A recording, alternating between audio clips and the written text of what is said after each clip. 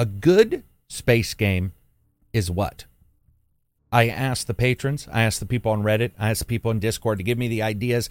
What I want to do with these podcasts is to not put specific levels on anything, not to control the discussion, because one of the things that happens with that is it's very easy to sort of get contained in the same answers for everything, answers that you may have heard in the podcast. So what makes a good blank are a series of podcasts where patrons, people on Reddit, people on Twitter and Discord get to answer whatever question I pose to them. And this time it is what makes a good space game with whatever they want. And we talk about it contained within that particular element. So whatever answer they give is how we're going to go. And if I get 50 different answers, we're going to jump to all 50 and we're going to explain it a bit. It's just a fun thought process. One of the ones I already read was from AV on Patreon, and they said a good space game should make you feel the unending magnitude of space, whether that is through awe and wonder, terror, or sheer excitement of the possibilities that the endless nothingness contains. Now, you can't tell me that's not probably going to be one of the best answers, because that answer is phenomenal.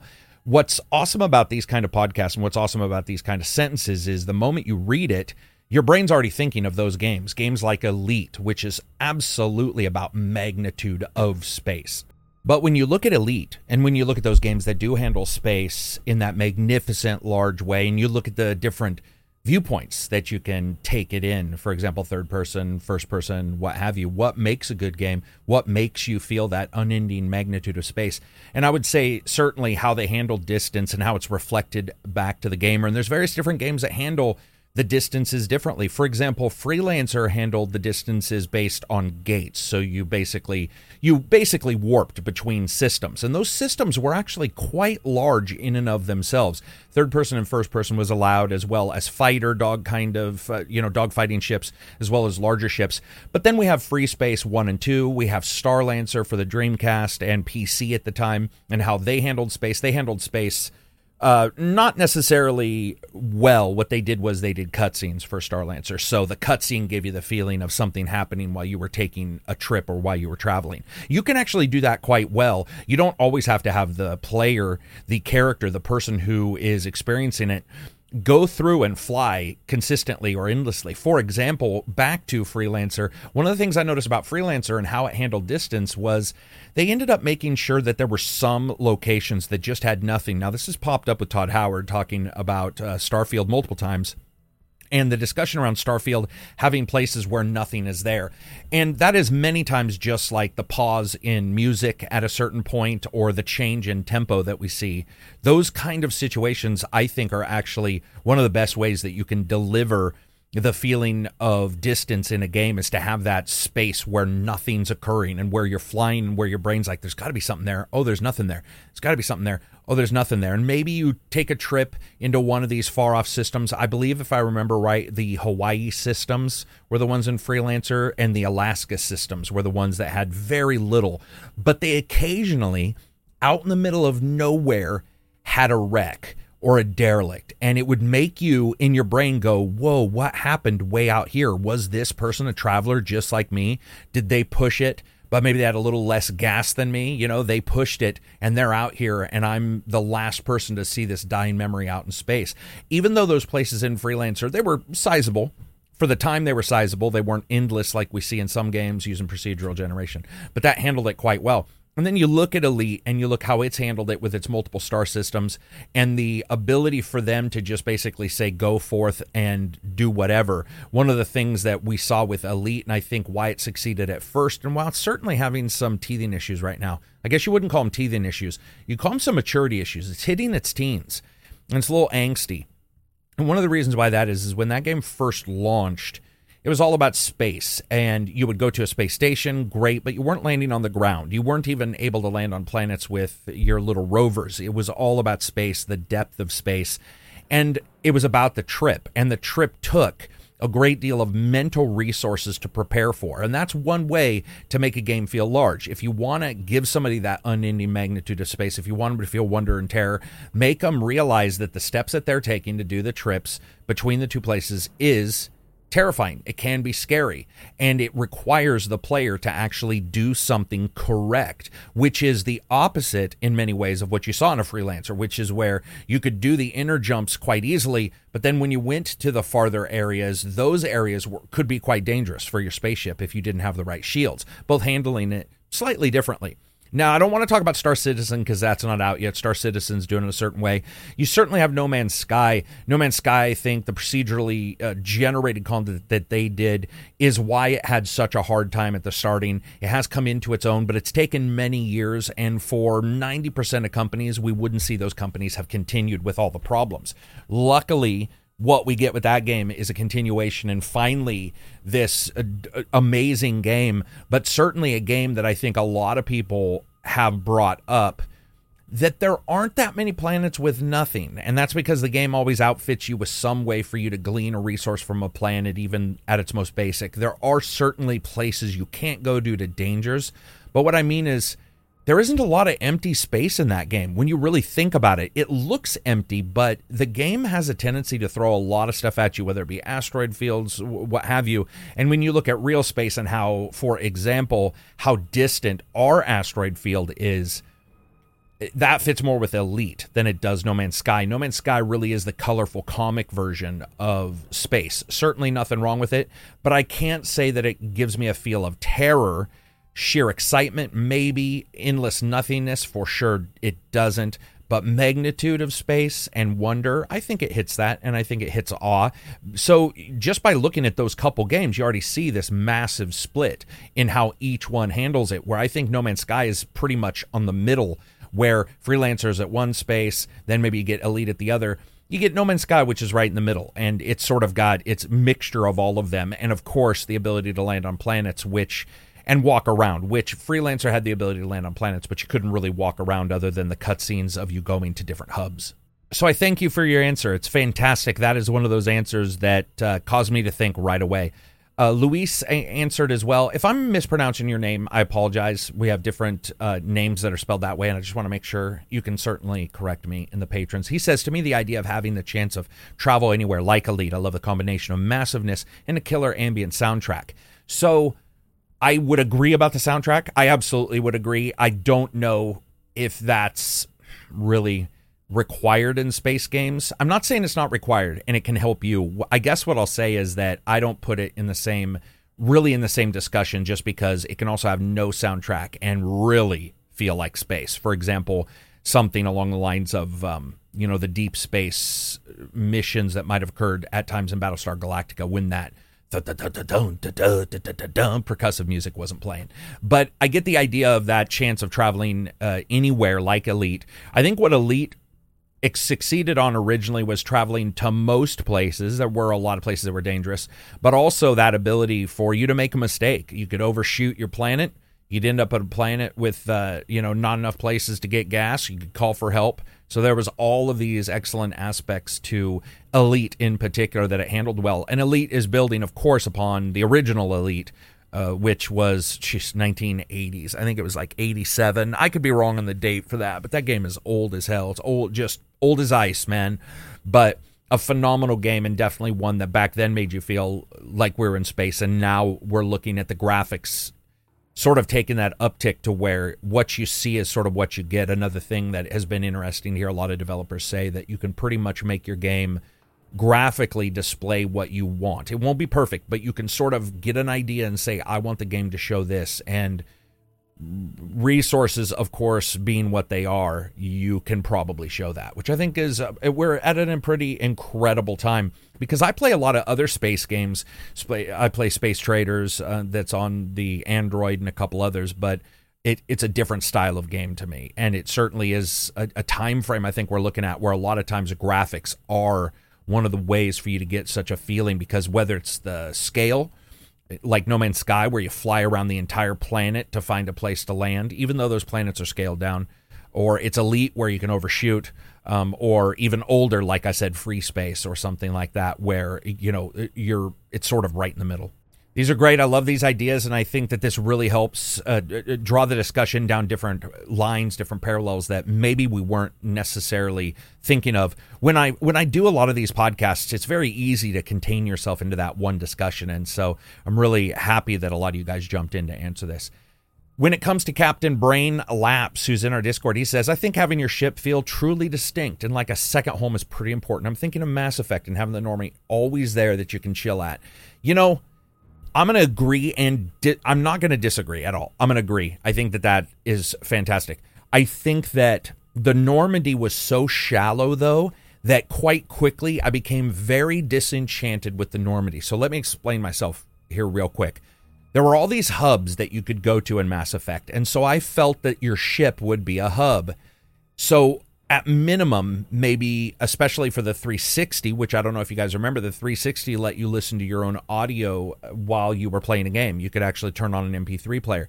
The lack of, let's say, an MP3 player inside of the captain's quarters, or the lack of really being able to do much other than feed the fish, really let me down in Mass Effect. Strangely enough, I think I just went in there thinking, okay, it's going to be this, it's going to be that, and it let me down. But I think your idea, and of course you're right, because your answer is right for whoever you are. I think Mass Effect is a good example. You know, the Normandy is a ship people talk about and they know.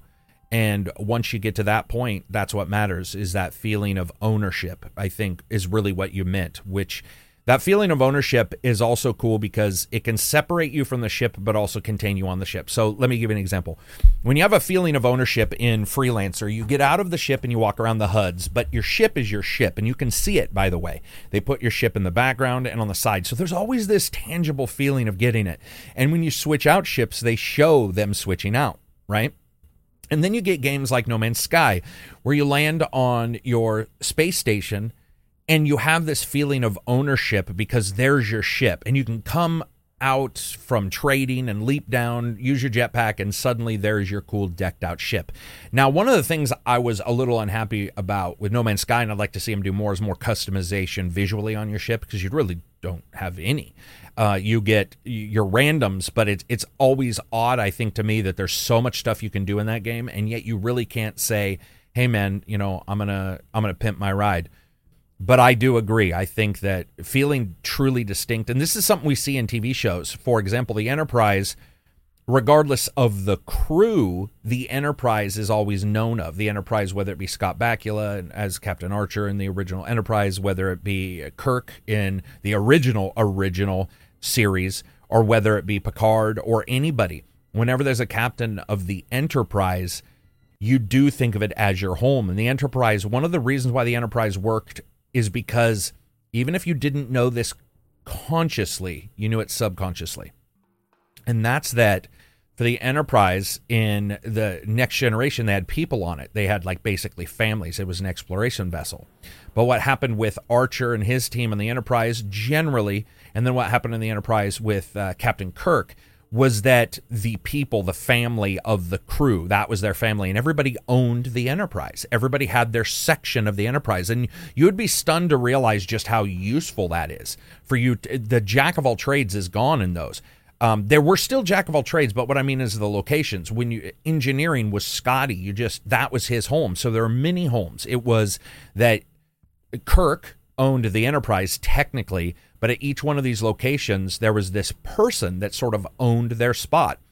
And what's the most interesting to me is when you really look at the bridge, you would think Kirk, right? Which I agree. For the most part, you do see that. But you also see, Uhura doing quite well there and really having her spot there. And it was her location. I mean, even look at the way she talks. By the way, go back and look at the old episodes, and you'll see her holding on to the entire console in front of her many times while talking to alien races. And there was an idea, her idea was that this is my spot. It wasn't just about her wanting to look action-packed. It was like actually her owning that location. And I think that that's cool. So yeah, ownership's a big deal.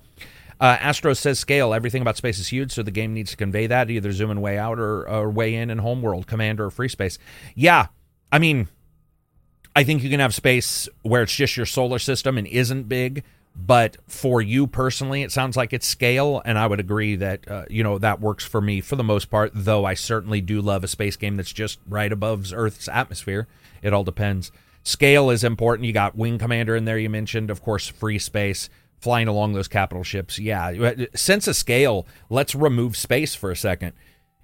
You can do sense of scale just on Earth, or at the very minimum do sense of scale with the ships, as you mentioned. Yeah, so if you have a good idea of your sense of scale with the ships, if you understand the sense of scale so that a person is this size, the fighter, if that's what they have in this world, the fighter spaceship is this size, the capital ship is this size, the Enterprise is this size, I said Enterprise, but you guys get my drift, then it works very well for scale, and you can sort of get an idea. And that first time you see 3 or 4 ships battling, your brain can say, okay, I know there's 6,000 people in the middle of battle because it's like 222 or 2,000, 2,000, 2,000 or whatever.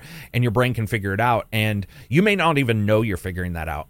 But over a period of time, you will. Now, here's something quite interesting. I don't know if people picked up on this. This is actually a problem Battlestar Galactica's new series had.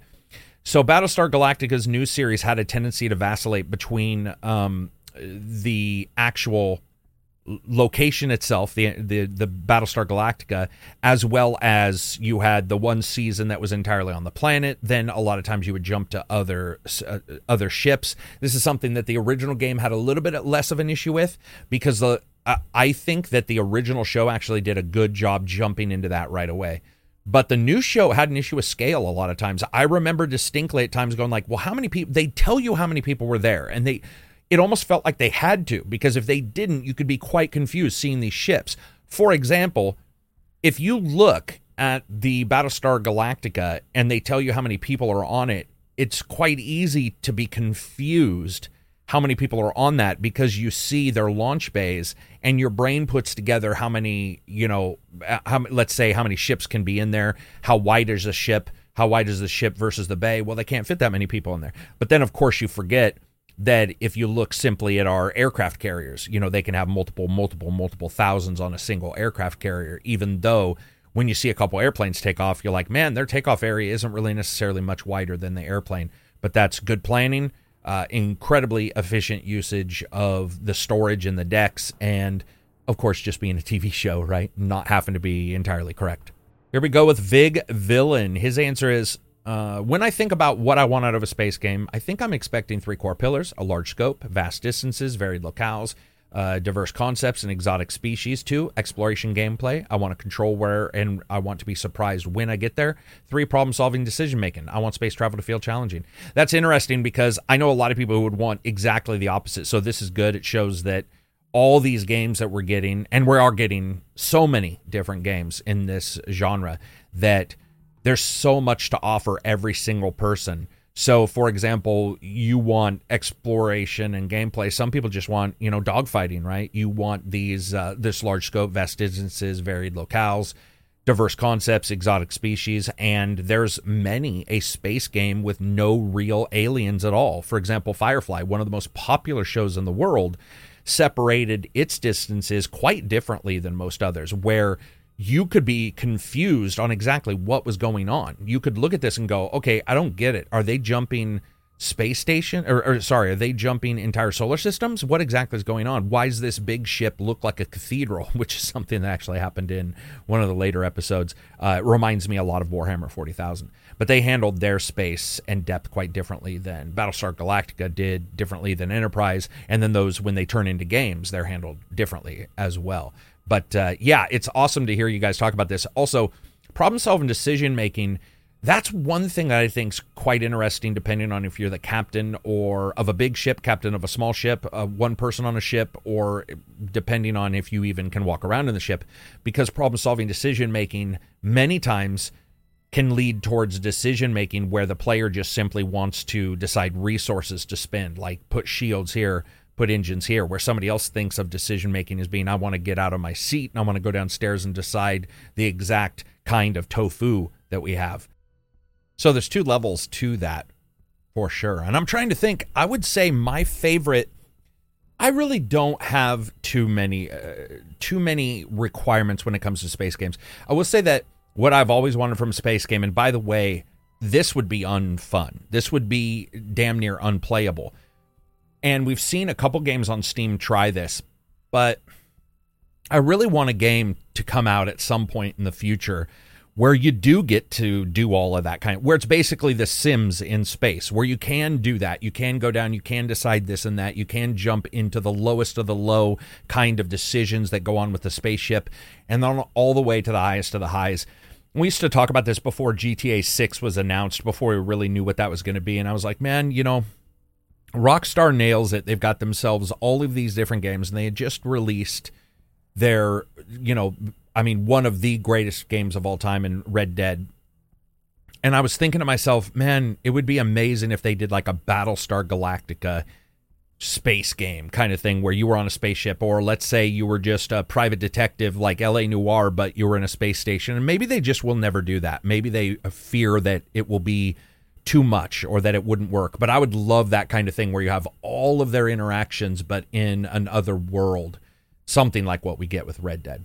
And we've seen some Steam games do it, but there's just too much required, obviously. I'm not an idiot, but I still do think it would be very cool to have that sense of no matter where you go in the game, there's something there. We see that a lot of times where they'll be like, oh, you can do this and do that, and then you go down into the engineering, and there's like one little box there that has you press up or down on what you want to do. Do you want to go fast or do you want to go slow? And it's like, dude, I ain't even close to talking about that.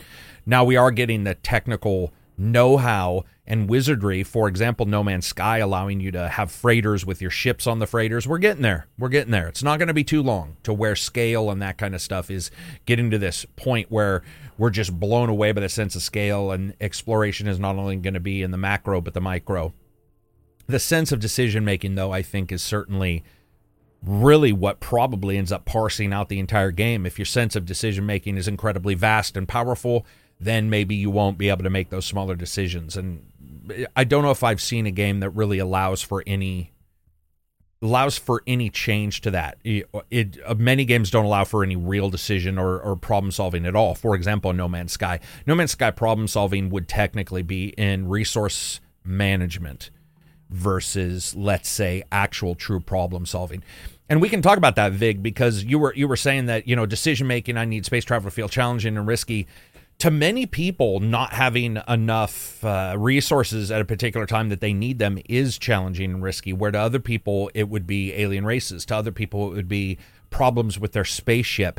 What's fun about that is if you were to take a graph, or you were just to take, actually you wouldn't even need a graph, a piece of paper, put 3 points down, draw a triangle between those 3 points, and try to ask everybody where they want to intersect, I bet you would have an incredibly difficult time getting all those people who want those different things to intersect into a game that is playable. Because I think that at some point you start, it sways one way and then sways the other, where decision making goes one way, or where the problem solving is incredibly rote to one person, where it's the exact problem solving they want.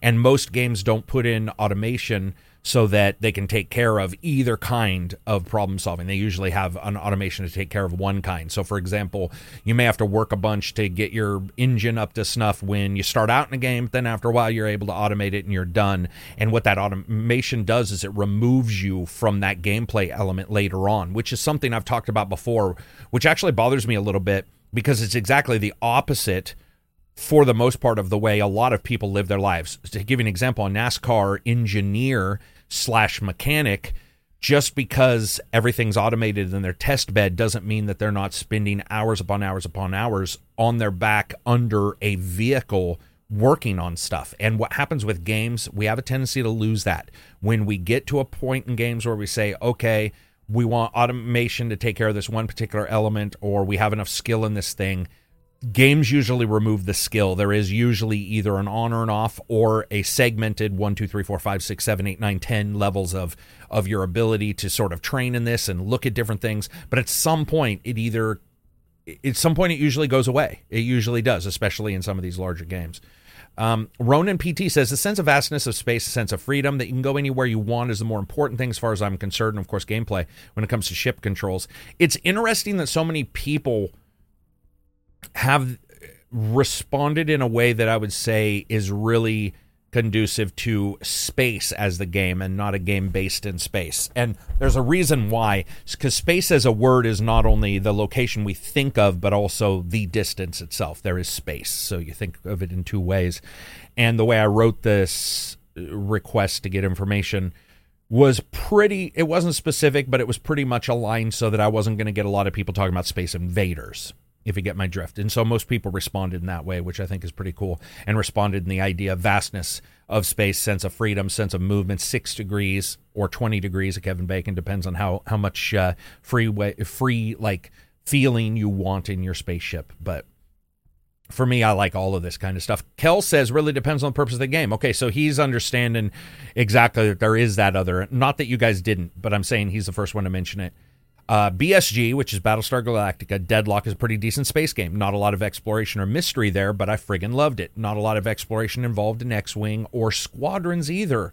Lots of pretty explosions, though. So he's gone the opposite way, which is towards the more we are in space, and that's pretty much it, versus space as a thing. It's just we are in space. So Battlestar Galactica really is that. It's a strategy game and a very good one at that, and it's got incredible DLC.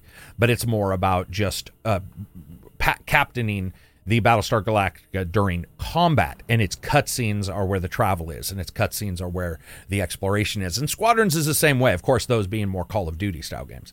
Amood says a good space game for me would be a co-op open world game with complex alien races that you would be able to interact with, make enemies with, and also build bases and invade other alien races.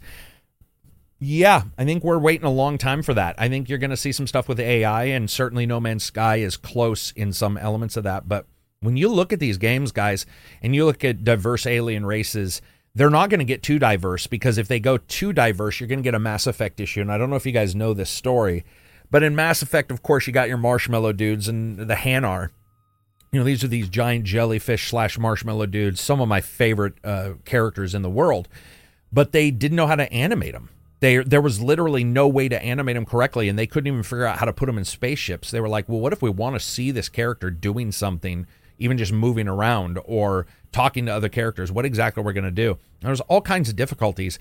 And one of the major reasons why is because we think of diverse alien races, for the most part, there's like divergent for diverse. There's diverse within the species of humanity and what we expect most biological creatures to look like, because we've seen shows with them looking like that, which is bipedal. You know, they may have 4 arms, right? But there's a segment of them that we look at and go, I gotcha. I know where you're coming from. And then you have characters like, I believe it was the Hanar, who have no real translation to anything that we have that at least we can communicate with. You, of course, have jellyfish in the real world, but you're not going out there and talking to a jellyfish. If you are, you're going to get stung. So I like the idea of this. I like the idea of trying to figure out how complex an alien race would be. And then how complex they would be. Are they even fighting for the same resources? So I don't know if you guys have seen this, but a lot of people right now are talking about, especially with space travel, when you have multiple alien races that are divergent, even a small amount, they may look for completely different resources. And we're talking larger than, let's say, you know, I guess a koala bear eating a very specific style of plant, and humans, for the most part, being omnivores and eating everything. But we're talking about entire resources may be required differently from some. And that's actually one of the big problems with the Fermi paradox and the idea of the Fermi paradox, which is like, oh, okay, this is how many alien races there might be. That is true in many ways. But when you look at it, we don't know what their resources would be and where they would even be, and if we're looking in the right places. And of course, now we're getting to the point to where you're looking at AI and virtual worlds. It's like, would alien race seek inwards instead of outwards? Would they go, listen, we can make whatever world you want appear to be real. Why do you need to go to space travel? Let's just use robots for that. Or yet let's use different, vehicles of some kind that we can just send shooting out. We'll get that data back and we can all talk about it and stuff. But, organic is just too difficult for us to travel. It's too dangerous. There's a lot of stuff going on when it comes to space travel. And it's a good question when you think about it, when you look at alien races, how diverse you want them, interact with them. I like how he says make enemies with, and also build bases and invade other alien races. So it's like, hey, man, let's all get together, find an alien race that we agree with so we can disagree with another alien race, join together and kick their ass. Citizen Sleeve says, a good space game gives you a sense of wonder in the world and a freedom to design, to explore, and plethora of ways of engaging mechanically. That's obviously, he's made games, but I do like that he caveated that very quickly. Enough freedom in design to explore. And that really is what I've been talking about this entire time, which is how contained are you going to be in your exploration and in your ability for a person to extend the resources that they have to make adjustments in the world, the puzzle solving, as we've heard people talk about, the ways you want to interact with those diverse races and kill them all, apparently, as Amud said. But no, you do have that issue with enough freedom in design, and that freedom in design needs to reflect the game in and of itself, because if it doesn't, you can have entire sections of your game that are quite diverse and quite detailed, and no one knows they're there. And that actually does happen, where you'll get a... So, for example, let's say you're playing a game like FIFA. You're playing a game like FIFA, and little did you know that FIFA also has a full-on dating / girlfriend / career part of the sim that goes fully into that character's love life, family life, where they're living, how they're dealing with their day-to-day on the side that has nothing to do with FIFA. You'd be like, whoa, I didn't even know this existed, because that would be, instead of sort of a growth of all the mechanics in a bubble outwards from the center, to really a very almost laser-like shot out of the side of the bubble that you originally have. So you create this bubble of control, this bubble of mechanics. And you could even go so far as to say something like, whether it be an NFL game, whether it be, a racing game, F1, something like that, there's a certain thing you expect. And when that bubble grows, you're like, okay, the bubble's grown in our technological ability. Our bubble's grown in our ability to control things. So we're going to have it so that you can also adjust your fuel air mixture. We're going to have it so you can adjust this and adjust that. Those things sort of all make sense, because you might look at the engineer, you might look at the engine maker, you might look at the race car driver, you might look at the team captain, and each one gets one or two extra things as each generation goes on. One or two extra steps, one or two extra little bits that they can impact. Oh man, now we can make logos for our car. That fits because we're also over here able to slightly adjust this one thing, whether the look of the car in a certain way or something like that. And so everything makes sense. But you occasionally will get a game that has a really in-depth single particular section, and it's almost like the developers looked at that and got excited all by themselves and were like, hey dude, we want to do that. I think with space games, saying enough freedom and design to explore in a plethora of ways of engaging mechanically with its world is pretty right. Because if you have that freedom to design and you put that thought process down so that you're like, okay, we want a couple ways to mechanically engage with the game, but they need to all fit within everything else that we've put down, you can get some pretty cool games that don't all have to deal with this massive sense of scale. And it's funny because he didn't say sense of scale. He says a good space game gives you a sense of wonder in its world. So these last 2 or 3 answers have actually sort of reverted back to a completely different thought process, especially containing it down to in its world. I don't think he meant Earth. It could be, but it sounds to me like he just really means in the world it's delivering. And that really is the big deal, right? Because all of these do different things, whether it be different scale, whether it be the way they handle the cutscenes, the way they handle their travel, the age of the characters. I mean, just look at some of these games. You have characters traveling for years in light speed, and, they're no older, and there's no issues with time paradox and stuff like that, which is, by the way, fine. There doesn't need to be. But the idea is if you don't interact with those things, then in some other places in the game where something could be really crunchy science-wise, you have to look at it and say, you know what? We probably can't do that, because if we do that here, somebody's going to ask us, why is nobody older? Absy says, the most important thing for me in a space game is the interaction with objects, the environment, and or people living in planets. So in a spaceship sim, I'd like full control of all aspects of the ship, from shields to power and weapons and custom ability. In a space RPG, I like there to be a lot of interaction with NPCs, solving their problems or making them worse, and the choices you make. In a boots on the ground or maybe sci-fi horror, like interactions with objects in the environment. I still enjoy fast-paced arcade style space games like Everspace. They are fun. Yeah, so that is, I think, what we've come down to is it all depends on exactly what you're looking at when it comes to space, and what makes a good one can be missed. For example, Everspace is a good example of a game where, so I liked Everspace 1, and Everspace 2 just hasn't grabbed me, and I think it's because of the roguelike elements that existed in the original, and I know that 2 is a different game. It's got its own things, though, but there's all these different things with Everspace where I'm like, it probably won't be for me.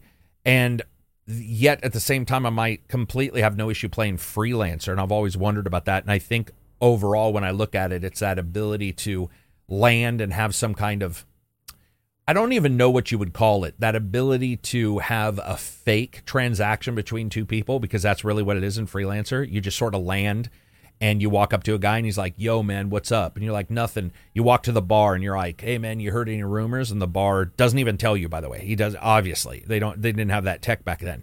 There's no AI voice. It's just like, yeah, man, here's the news. And, those ideas, that the news pops up and you take your job and you go out. And I love that, man. It just works for me. And then the idea of a horror game in space, I mean, that one's almost even the opposite in the fact that I think it would be very hard to do a horror game in space where you controlled the spaceship for long periods of time. It could work, but it would be quite difficult. Instead, usually what horror games do is restrict your ability as much as possible. Mirabilis says, regarding space games, as a fan of the old P&P game Traveler, I'm pretty excited for Starfield. We know it's not going to be out-and-out hard sci-fi, but the fact that it features gravity and some zero-G is pretty exciting. I guess the only thing I'd like more is if the ships were a bit more akin to the Expanse in design, although I get why the typical here is the front. Here's the front, here's the back, school of design dominates. Also, fewer lasers and more railguns, particle accelerators, and like. Also, I would love to see someone tackle time delay as a factor. All too often, we have the magic of instant communication in futuristic games, and albeit you obviously don't want communication to be restricted to the speed of light when you are light years apart. I think there's an opportunity. Yeah, that's interesting. I actually, even though I like the Expanse, man, I think their ships are just dump looking. But what's interesting is I'm rewatching that right now, and they have a lot of ships that you can see the front and you can see the back. So I don't know what that means. I think maybe you just mean a little bit clunkier. I mean, Battlestar Galactica, if you really look at it and they remove the words on the side and a couple other things, you could definitely think that thing was going backwards or forwards, backwards, or sideways. You could definitely look at that and go, what the fuck? Especially when you look at the Cylon ships, which technically are built in a particular way to give you the exact feel you just said, which is, there is no front, there is no back. The Cylon ships are like that, really, from the big capital style ships all the way down to the Cylon Raiders. When you look at the way they're set up, if you flip that around, it may look a little weird with the trailing spikes that are the front end of that, but it wouldn't look too weird. You could certainly grasp it and be like, okay, this is a thing. Now, when it comes to time dilation, that's interesting because I think the entire game would have to be about that.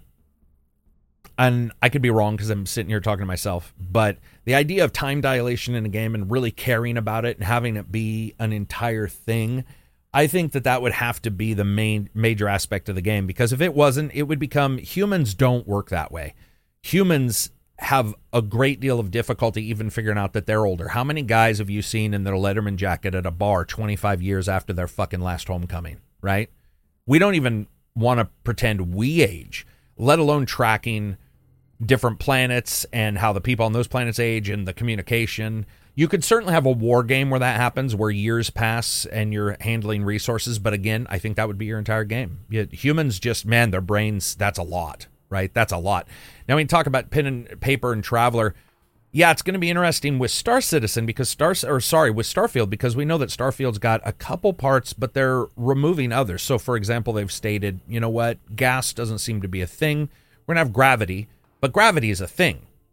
So featuring gravity to me isn't that surprising, because gravity is like, it's in everything. Even if anti-gravity, you can still tell because it's anti-gravity. So I'm not quite sure what you mean by features gravity, but zero G, that could be great, right? The battles in zero G, that could be really fun to see, for sure, yeah. If you mean gravity on a spaceship, I get you. I think most games show gravity on spaceships just because it's easier.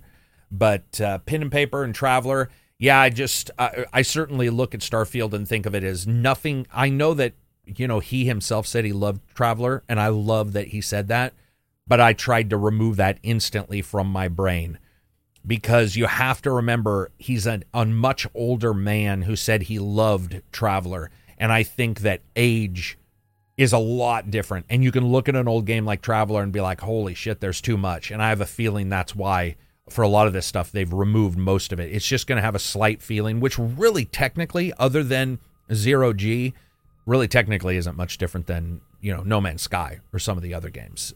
It is, and you can certainly do some mods to change No Man's Sky to look more realistic graphically if you want that. Remove a lot of pomp and circumstance. But yeah, it's interesting to see somebody wanting the light years apart. I'm just trying to think. I think overall, man, it's hard to do. It's hard to do. The idea that humans are so fucking broken that we can't even do like suspended animation right. Humans don't even work in suspended animation. And matter of fact, most scientists have looked at it and identified that other than hibernation that we see in some species, which, by the way, many species that we think hibernate, they for sure know do not fully hibernate. They get up, they eat, they can be woken up. It's not what people think. And humans and their anxiousness and all that kind of shit, oh my God. I mean, the idea, for example, let's say a human goes to sleep and they're suspended animation for 20 years. Let's just say 20 years. Nothing wrong with that. Suspended animation. First of all, you have body waste. That would be incredible. 20 years would be incredible. It would be, very much a situation where you would never get that muscle mass back again, ever. And they've covered this before with people who have gained the ability to walk because of, an illness, lesions, and, new technology and the ability to walk. The brain, the body's bones and stuff aren't prepared for that. So you have that. Cancer. Think about this. Some cancers take forever to grow, and then once they get to a certain point, they explode. Can you imagine going to sleep with 20 other people on your starship? You wake up 20 years later, 6 of them look like tumoristic, nasty-ass, fatty blobs of diseased gel because at some point, some kind of metastases has grown on their skin somewhere, and that skin cancer has eaten everything. Now, admittedly, I'm not saying any game is going to simulate that. I'm talking about that's what happens in real life. And so the idea of trying to simulate it is one where if you go too deep, it's going to get really creepy. It'll be fun to see what they try to do. John Jock says, simply the transition of flying between the atmosphere and space and worlds needs to be epic graphically. Yeah, very cool when you can fly in and out of space, right? And you get that feeling of really traveling. Definitely any game that skips that, it's a little bothersome. When you come out of the atmosphere and it's loading, you're just seriously, man, come on, give it to me. I mean, we're here for that translation, and when you see that switch, it feels so good. When you see that full real life switch, of course, if you're first person and stuff and you expect it, I totally get you. Empire Galorpus says, I think a good space game conveys breadth and otherworldliness. In order to sell you on the vastness, make you truly believe the setting to be foreign, make you feel small and unequipped, even if you're in a position of power. I think many games do this properly. Halo does this. Looking at the Halo ring for the first... Interesting. Halo does this. Same with Dyson Sphere program. Flying as a single mech through a fully modeled nebula makes you feel like absolutely nothing. Interesting. Halo does this. Huh. I guess Halo's got... So the best part about Halo, of course, I think what you mean is that sense of atmosphere and scale. When you guys come out of the ship in Halo, or even when you land on it, you can see it's a ring, and then you start to look out into the distance, and you see the ring bending around you. So, yeah. Yeah, I get that. I guess it's just not the... It's not a game I thought anybody would suggest, but I'm somewhat gathering what you're saying. Makes you truly believe in a setting to be foreign to Earth. Well, I have a question. Does a space game have to be foreign to Earth? Because I don't necessarily think it does. But I mean, unless we're saying you can't include the moon, because I was saying you could have a really cool game where the entire space game was built around getting enough people to the moon to, let's say, escape an asteroid that was going to hit or something weird like that. Even though technically, if you went to the moon and a massive asteroid hit, the chance of that asteroid throwing shit into the atmosphere and back towards the moon, pretty fucking high. On Twitter, the answer to this, let's see, Abbreviated Review says, space games have the distinction of being one of the last great journeys into the unknown. This makes them one of the best genres of media to tell stories that allow for odysseys with unique discovery, whether it's mishap in worlds, inhuman characters, or absurd anomalies. Yeah, you definitely have to look at that and think, other than possibly the deep ocean, where there certainly is that ability for you to feel like you're seeing the unknown, space is for sure the way. Manny says, I think it's a discovery and exploration, finding the new. People are inherently curious, that desire to explore the unknown and understand the unreachable, such a huge facet. Yeah, it's interesting that that's what we all gravitated to when a lot of space games have no real exploration or discovery in them.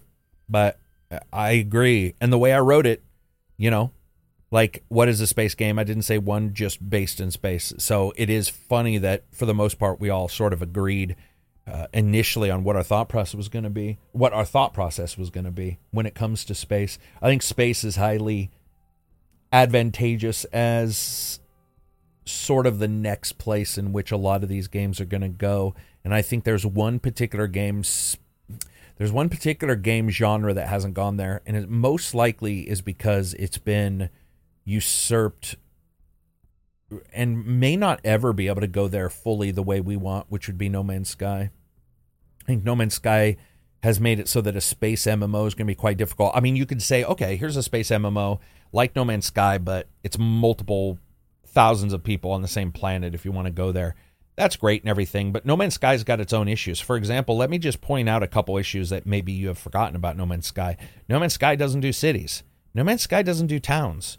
No Man's Sky has a hard enough time doing 6 fucking people in the same place. And yes, you do have the one particular place you can get when the expansion came out where you could all go and land, and it was more a ton of people. It's one very specific place. But they do cities terribly. And even trying to build your own can be quite difficult. So that's a place where I could see an MMO really nailing it. I mean, imagine playing a game that's somewhat like No Man's Sky, but you go to a planet, and the planet's got a couple places, but it also, finally has, a place with a couple thousand people in it. So it feels like a full city. And that's one place where I think a lot of these games miss out. You know, when you look at games and they're like, oh man, it's the dangerous outer worlds. It's this, it's that. The reason why this, civilization on this planet is so small is because it's so dangerous. And it's like, I get that. But at times they would also join together. And we saw that with, colonization of America. We saw that we've seen it everywhere where people at some point will band together or will group back up together and be like, okay, let's work together at this thing. Or, let's give up on this one planet because it's covered in fucking lava and let's go to another planet where we can actually live. Sometimes they do die, but I mean, at some point you have to look at it and be like, come on, man. Come on, let's put a couple thousand on one planet so we can see what it looks like. And that's one thing that most space games can't hit. I mean, Elite really stumbled. Elite has really taken a ton of hits actually recently, which that game, it came out, and I remember people laughing at it because they heard all about Star Citizen, including myself, and we were Star Citizen, you can do all this shit and blah, blah, blah, and this was years and years ago, and then suddenly Elite's like, yeah, we can fly in space, and that's it. People are just like, ha, ha, ha, you can only fly in space. And then, of course, time-wise, it's the only one getting released. And it gets released, and it handled space great. And then it's like, well, here's some planets. And, I personally think that they're handled pretty poorly, but whatever, they're there. And then, we get the on-foot stuff, which has been really a tremendous disaster. And admittedly, the last time I checked on this was about 2 months ago. So maybe in the last 2 months, they've made some utter unbelievable change. But overall, that game has stumbled continually here trying to do anything other than really delight its core demographic of flying from place to place to place to place. And I've even noticed that really the talk about it has gone down. So you still hear stories about like, here's the gas station guys, they'll come and fly and save you, and you get the occasional PC Gamer story. But we're getting still more stories about EVE Online. And I think with EVE, you have this step towards the idea of what a lot of us want, but it's still quite difficult. Man, that is a cumbersome ass game. Like, there's a lot going on in that game that I think most of us just don't want to parse and would love to be able to parse.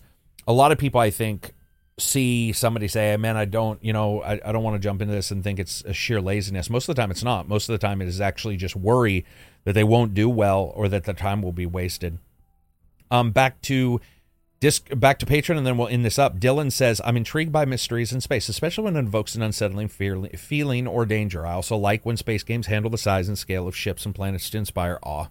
I imagine a giant ship warp driving into the player's field of view and feeling so small in comparison. Yeah, it seems like a lot of us are mentioning scale and that feeling of scale really not being replicated by anything other than space. I mean, even looking at planets, look at Mars. I mean, Olympus Mons and how big that is compared to any of the mountains we have on the planet. It's nuts when you think of the scale. Shogun says size and scope. You and your character should be minuscule compared to everything around you, such as giant capital ships and colony wars. Flying your tiny ship past a behemoth ship, pretty cool back in the day. There should be some sort of bug-eyed realization when you encounter what deep space can hold. I thought he was going with an alien, so I was thinking something else there. Some sort of bug-eyed realization. Yeah, that I think what he means is awe. When you look at something, you're like, holy crap, this is big. But this has gone long enough. I wanted to do one of these to sort of bounce all the ideas off of people and talk about what my thoughts are about what their thoughts were. If you guys have any, I want to hear them in Discord or in Patreon. Post off and say what your thoughts are. If I mistakenly messed up what you were saying, feel free to correct me. I don't think I did, but I think I got everybody as well. But I would love for you guys to respond to this. If you're listening to it on Twitter or wherever, share that you're there. Patron, share that you were on Patreon. Let's see what else we got. iTunes, Spotify. That's it for me. I hope you guys like this first episode of what makes a good blank. Space games in this instance. Peace out.